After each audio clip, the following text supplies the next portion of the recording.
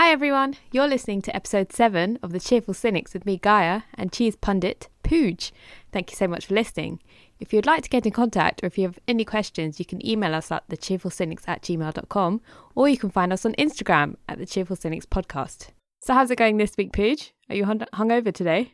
Yes, I am. I was, anyway. I feel a lot better now because I was at your house drinking wine and eating cheese. Feeling a bit sore today. I feel just very cheesed out.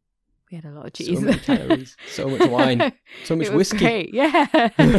Oh God, sore. It's good. But you know what would have helped me this morning? What? A big old coffee. Yeah, but why not? Well, the thing is I gave up caffeine.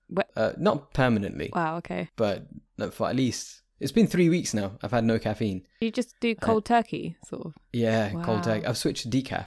Okay. Which isn't as bad as it sounds, yeah. Because my habit of getting to work and making a coffee is still there, but I'm just not having any caffeine. So it's still working, but I don't know if I feel better or not. I don't know if it's increased my sleep. Can you tell a difference? I think so. I think I sleep a lot better throughout the night. There's no nonsense now. It's not difficult to get to sleep as it used to be, but I don't know if it's worth the trade-off. Now, throughout the day, I'm just feeling a bit groggy and less focused. And it accumulates, so then you can actually fall asleep. Yeah. When you get home. I don't know. Have you done that before?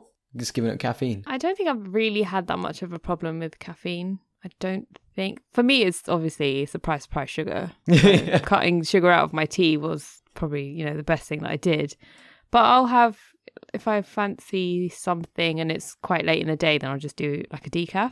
Oh, yeah. I don't drink coffee anyway to begin with. I'll just drink tea, but I can go several weeks without drinking tea. Oh, so you have very little caffeine anyway? Yeah. You're not addicted. I'm not addicted. Fair. That's not fair, yeah. I think I was addicted. Easily 3-4 coffees in the morning. I judge you. I know. Judge. But it's probably not as bad now. I don't go out and buy coffee. Oh, yeah. Which is probably a bit pricey. Yeah. And in London, everybody does it, right? It's just one of those things. You go out, you get a coffee and... Yeah, but they normally give you coffee at work. But I think people are just really fussy about the kind of coffee that they have. It's like, oh no, this isn't Arabica beans. This is not the right blend. But I don't understand because I don't drink coffee. So for me, it's just you sound really poncy. Yeah, it doesn't work with tea. With coffee, it works. You want a proper cup of coffee from... it has to be select beans and all this and that made in a certain way. Tea is just tea. I don't know the leaves. I'm just my favourite is PG Tips. It's because I grew up on that. We're not sponsored by PG Tips, just for the record. I'll just mention Yorkshire tea because I don't drink that. People do. Typhoo. Yeah, don't drink that. I don't think I'd consider myself that much of a cheese fanatic. Tea fanatic. You are a cheese fanatic. I've witnessed this firsthand. I don't like the smelly cheese though. That can just go away. Oh, stinky blue cheese. Disgusting. But sometimes they are the best. You never know. They're never the best. How far would you go for a cup of coffee or tea? Well, not far for a coffee. I wouldn't go anywhere for a coffee. For a tea, I don't know.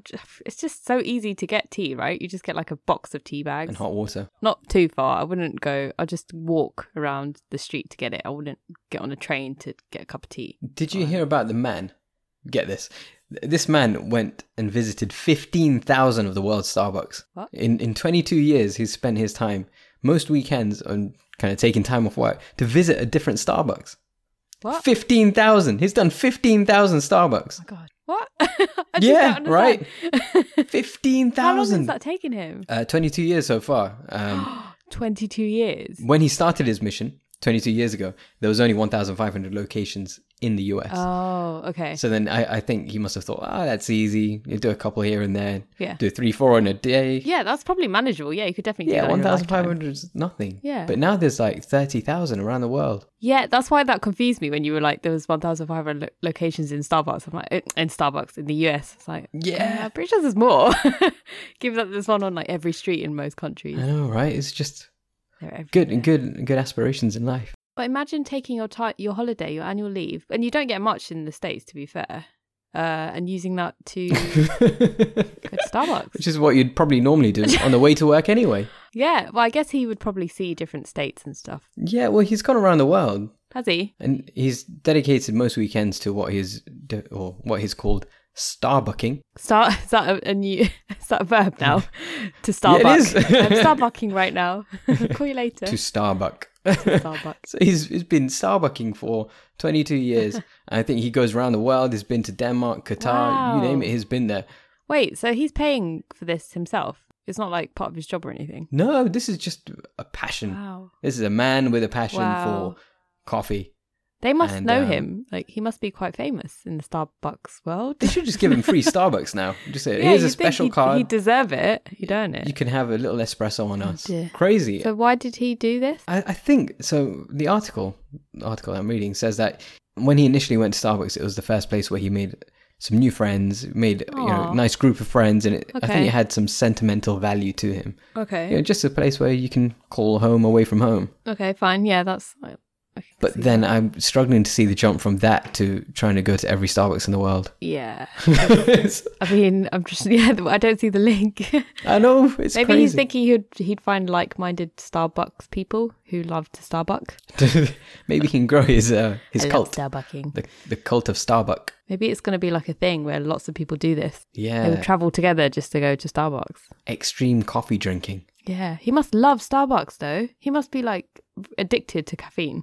Well, interesting you say that. Because, okay, let me read the exact quote. Okay. It's hard to talk about my favourite Starbucks item because I don't enjoy the taste of Starbucks anymore. It's either tolerable or okay. What? But it's never good or great coffee anymore. What? So Why is he doing this? I don't know. So he doesn't even like Starbucks and he's going to 15,000 of the world's Starbucks. He's had 15,000 drinks that he doesn't really enjoy. Christ. Why is he my doing God. it? And a cup of coffee, I think in London, maybe in Starbucks, it's like £3 something just for like the smallest one. Yeah. I don't know. I don't drink coffee, so I'm just eyeballing here. But that's a lot of money. That's a lot of money. That Like is... flights and working out where the Starbucks is. Maybe if he did it for charity. I don't know yeah. which charity, but, maybe he can get funded, sponsored. Coffee charity? I don't know. For like heart conditions or something. Oh, yeah. For all those people who can't drink coffee because they have heart conditions. I'm doing it for them. I've had 15,000 cups of coffee for them God. and only for them. I love that he says he doesn't enjoy the taste of Starbucks anymore. He's I had think- it so much, he's like, no, this is actually quite shit. I don't like it anymore. It's either tolerable or okay. That's hilarious. Oh man, not good. So That's quite I'm guessing sad. you wouldn't do that. Hell no, because I'm not a coffee gal. Would you do it for tea? No. Would you I go mean, and visit 1,000 tea houses in the world? I like tea, but to be honest, tea is a vessel for me to eat biscuits. Oh, you and your addiction. You're having a go at this guy for having really his make addiction. tea because I need to dunk biscuits in them. Otherwise, I could do without. So tea is your gateway drug. It is. It actually is when it comes to biscuits. So I'll have biscuits at work. I'll be like, well, I need to make a cup of tea now because I need to eat these biscuits. I can't just eat them on their own. I need to have some tea. It's blasphemy. Yeah, basically, tea is your gateway drug to other biscuits. To more biscuits and sugar and sweet things. And I love chocolate. it. But I wouldn't really just have tea on its own. I'm not that much of an adult to be like, I'll just have a cup of tea. No. I need biscuits with it.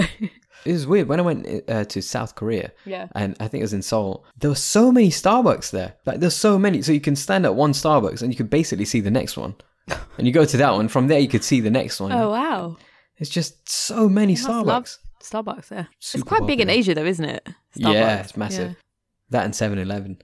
Which I they love just don't have 7-Eleven. here. We need to have 7-Eleven in the UK. Right? Yeah, there's none. Best. None. Well, I've not come across one. No, I don't think I've seen. The 7-Elevens in Japan are the best ones in the whole world. Really? Yeah. What do they sell? The food is so good.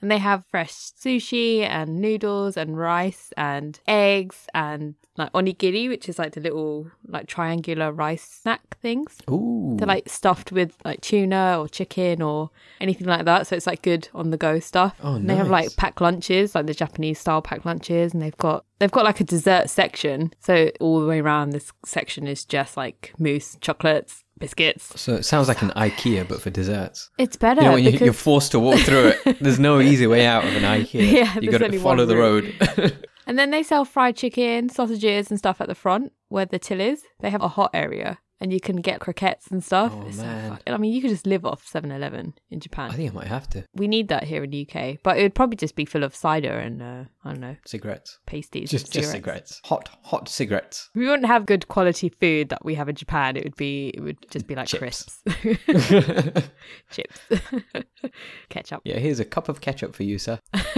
And how are you feeling today? Feeling a bit rough, mate. To be honest, a little bit rough. Why? Because of yesterday. We ate a lot of food and then we drank even more than that. I think I just consumed far too much and I'm just shattered. Oh, it was so funny. And I just couldn't really sleep very well because, I don't know, living where I live in London, you could hear like the neighbours blink.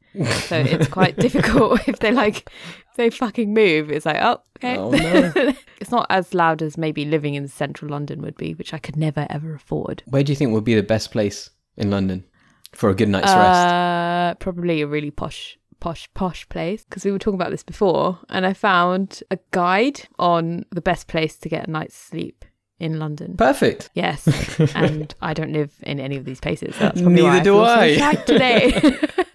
So the Plum Guide is something that I've just come across, and it's basically a guide for people who have so much money that they just don't really know what to do with it. So it just tells you the best places to live when you've got like a gajillion pounds in your pocket, you know?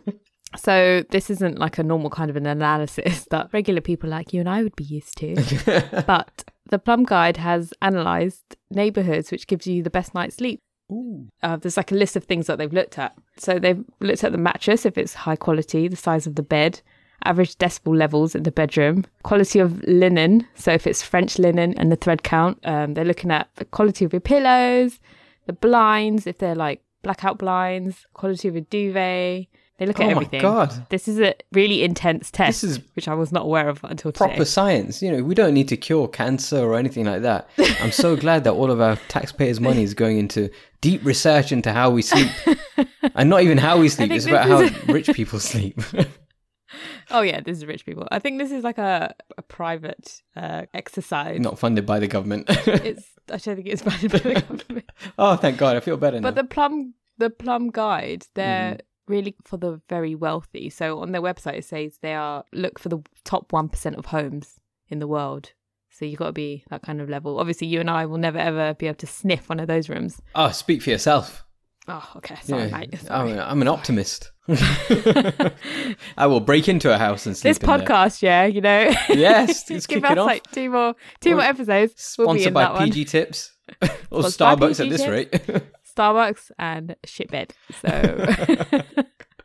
So the best place to sleep is Kensington. Surprisingly. Is it really surprisingly? Not really, because it's London's richest area. I guess United Kingdom's richest area. Yeah, it is. Because they had like the biggest size beds, they got a higher rating. So their average the average size of their bed is a super king size bed. Oh man. Which is basically like 2 meters by 2 meters or just under 2 meters. Imagine having a bed like that to yourself.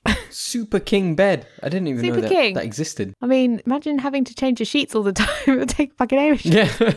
I can't reach the other end. Yeah, imagine having a room big enough to fit a super king bed. Oh, yeah. Wow. Oh, sorry, that's the guest room. The master bedroom is actually much bigger than that. Yeah, we don't even have a floor. It's just a giant mattress. The floor is the mattress. So Kensington, not surprised that they win that one because it's a very rich area. It's a very expensive place to live. I think on average, people in Kensington and Chelsea earn 3 times more than the national average. Oh, I feel like you have to if you're going to live there, though. Yeah, I'm guessing even if you earn 3 times more than the national average, you're not living lavishly. No. Right? Definitely. That's just to get into the area. Yeah. And then you need to like do it up and make it all really nice and stuff.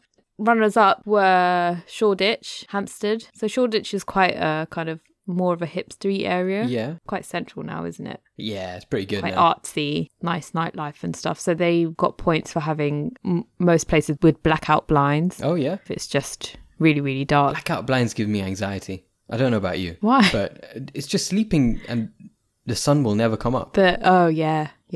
That's true. I know some people like to wake up when the sun is rising, so you kind of the room slowly gets brighter and brighter, and then you kind of wake up naturally. Yeah, that's what I do. It's a risk though. I need my alarm. I can't just wake up. I know, but the blackout blinds, it's just, it could be, like you could wake up and instantly, it could either be 8 in the morning, it could be 3 in the afternoon, it could be any time. Yeah. And it's that anxiety of claustrophobia. Ugh. You're so weird, Pooch. I know, right? But how does that give you anxiety? But then you can be in a flotation tank, which is basically 2 meters by 3 meters. Yeah, it's tiny, right?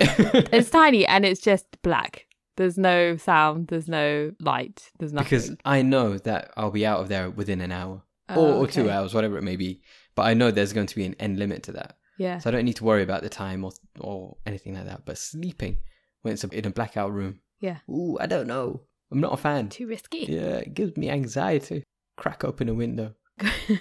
Oh, yeah. I need some of that London sound. Some alarms, sirens. That fresh air. Pollution. Just some of that pollution, yeah. Brake dust or whatever else. Pollen. Bring it in. Shove it into my nostrils. A couple of kids yelling outside. Definitely ideal sleeping conditions for Londoners. So are you moving to Kensington? Yeah. I mean, if you could find me some money, that would be great. I'd probably be able to just afford like a shoebox and then I will have nothing in there because I'll be sleeping on the floor. Yeah, or take your car and park it in Kensington and sleep. Yeah, but even the parking rates there are really expensive, aren't they, Pooch? Same as rent. It's probably cheaper for me to rent somewhere else than actually park my car in Kensington. There's no escape. Hampstead was also well rated for sleep. Hampstead's a nice area. Like green, again, quite it is expansive. But it's nice. I can see why people had good night's sleep there. I know. Maybe I should move to one of these places. Yeah, just sell your kidneys. You'll be all right. Sell my kidneys and then I can start drinking caffeine again because I'll be sleeping in an area which is better for sleep anyway. Yeah. Will that cancel out? So if I need to move to Kensington and then I can drink coffee again. Yeah. So you spend a lot of money so you can move to Kensington and you spend even more money so you can drink coffee. How many Starbucks are in the UK? Oh, God. I don't know. Are you going to try and start Starbucking? Maybe. The trend. Extreme Starbucking. Maybe I go into every Starbucks doing a handstand. Oh, geez. Yeah. Ordering upside down. Order upside down, drink it upside down. 3rd degree burns on my chest as every coffee just pours down the wrong way. No, actually it wouldn't. It would just be on the top of my head. I've not thought this through. I don't think this needs to catch on. Please, nobody else start Starbucking. No, do it. We don't. I highly recommend everybody start Starbucking. In order to save the planet. Are we sponsored by Starbucks, Pooch? Because if we're not, we should not be telling people to start Starbucking. We'll never be sponsored by Starbucks with that attitude. Right? I'm sorry, your attitude. I love Starbucks. I need to live in Kensington. Thank you, Starbucks, all high and mighty, with your green logo and your delicious, delicious non-sewage tasting coffee. Oh, wow. Well, the quote to take away today is, it's tolerable, but it's never good or great. As is life. We should describe everything. Oh, how was your day today? Well, it wasn't good or great. It was tolerable. It was tolerable. Oh, right. How's your food? Well, it's tolerable. It's just not. I haven't vomited, therefore it's a success. And on that note, that's all we have time for this week, guys. Thanks for listening. Don't forget to subscribe and get in touch by emailing us at thecheerfulcynics@gmail.com or finding us on Instagram at the Cheerful Cynics Podcast. Have a good week, everyone, wherever you are. Bye, guys. Bye.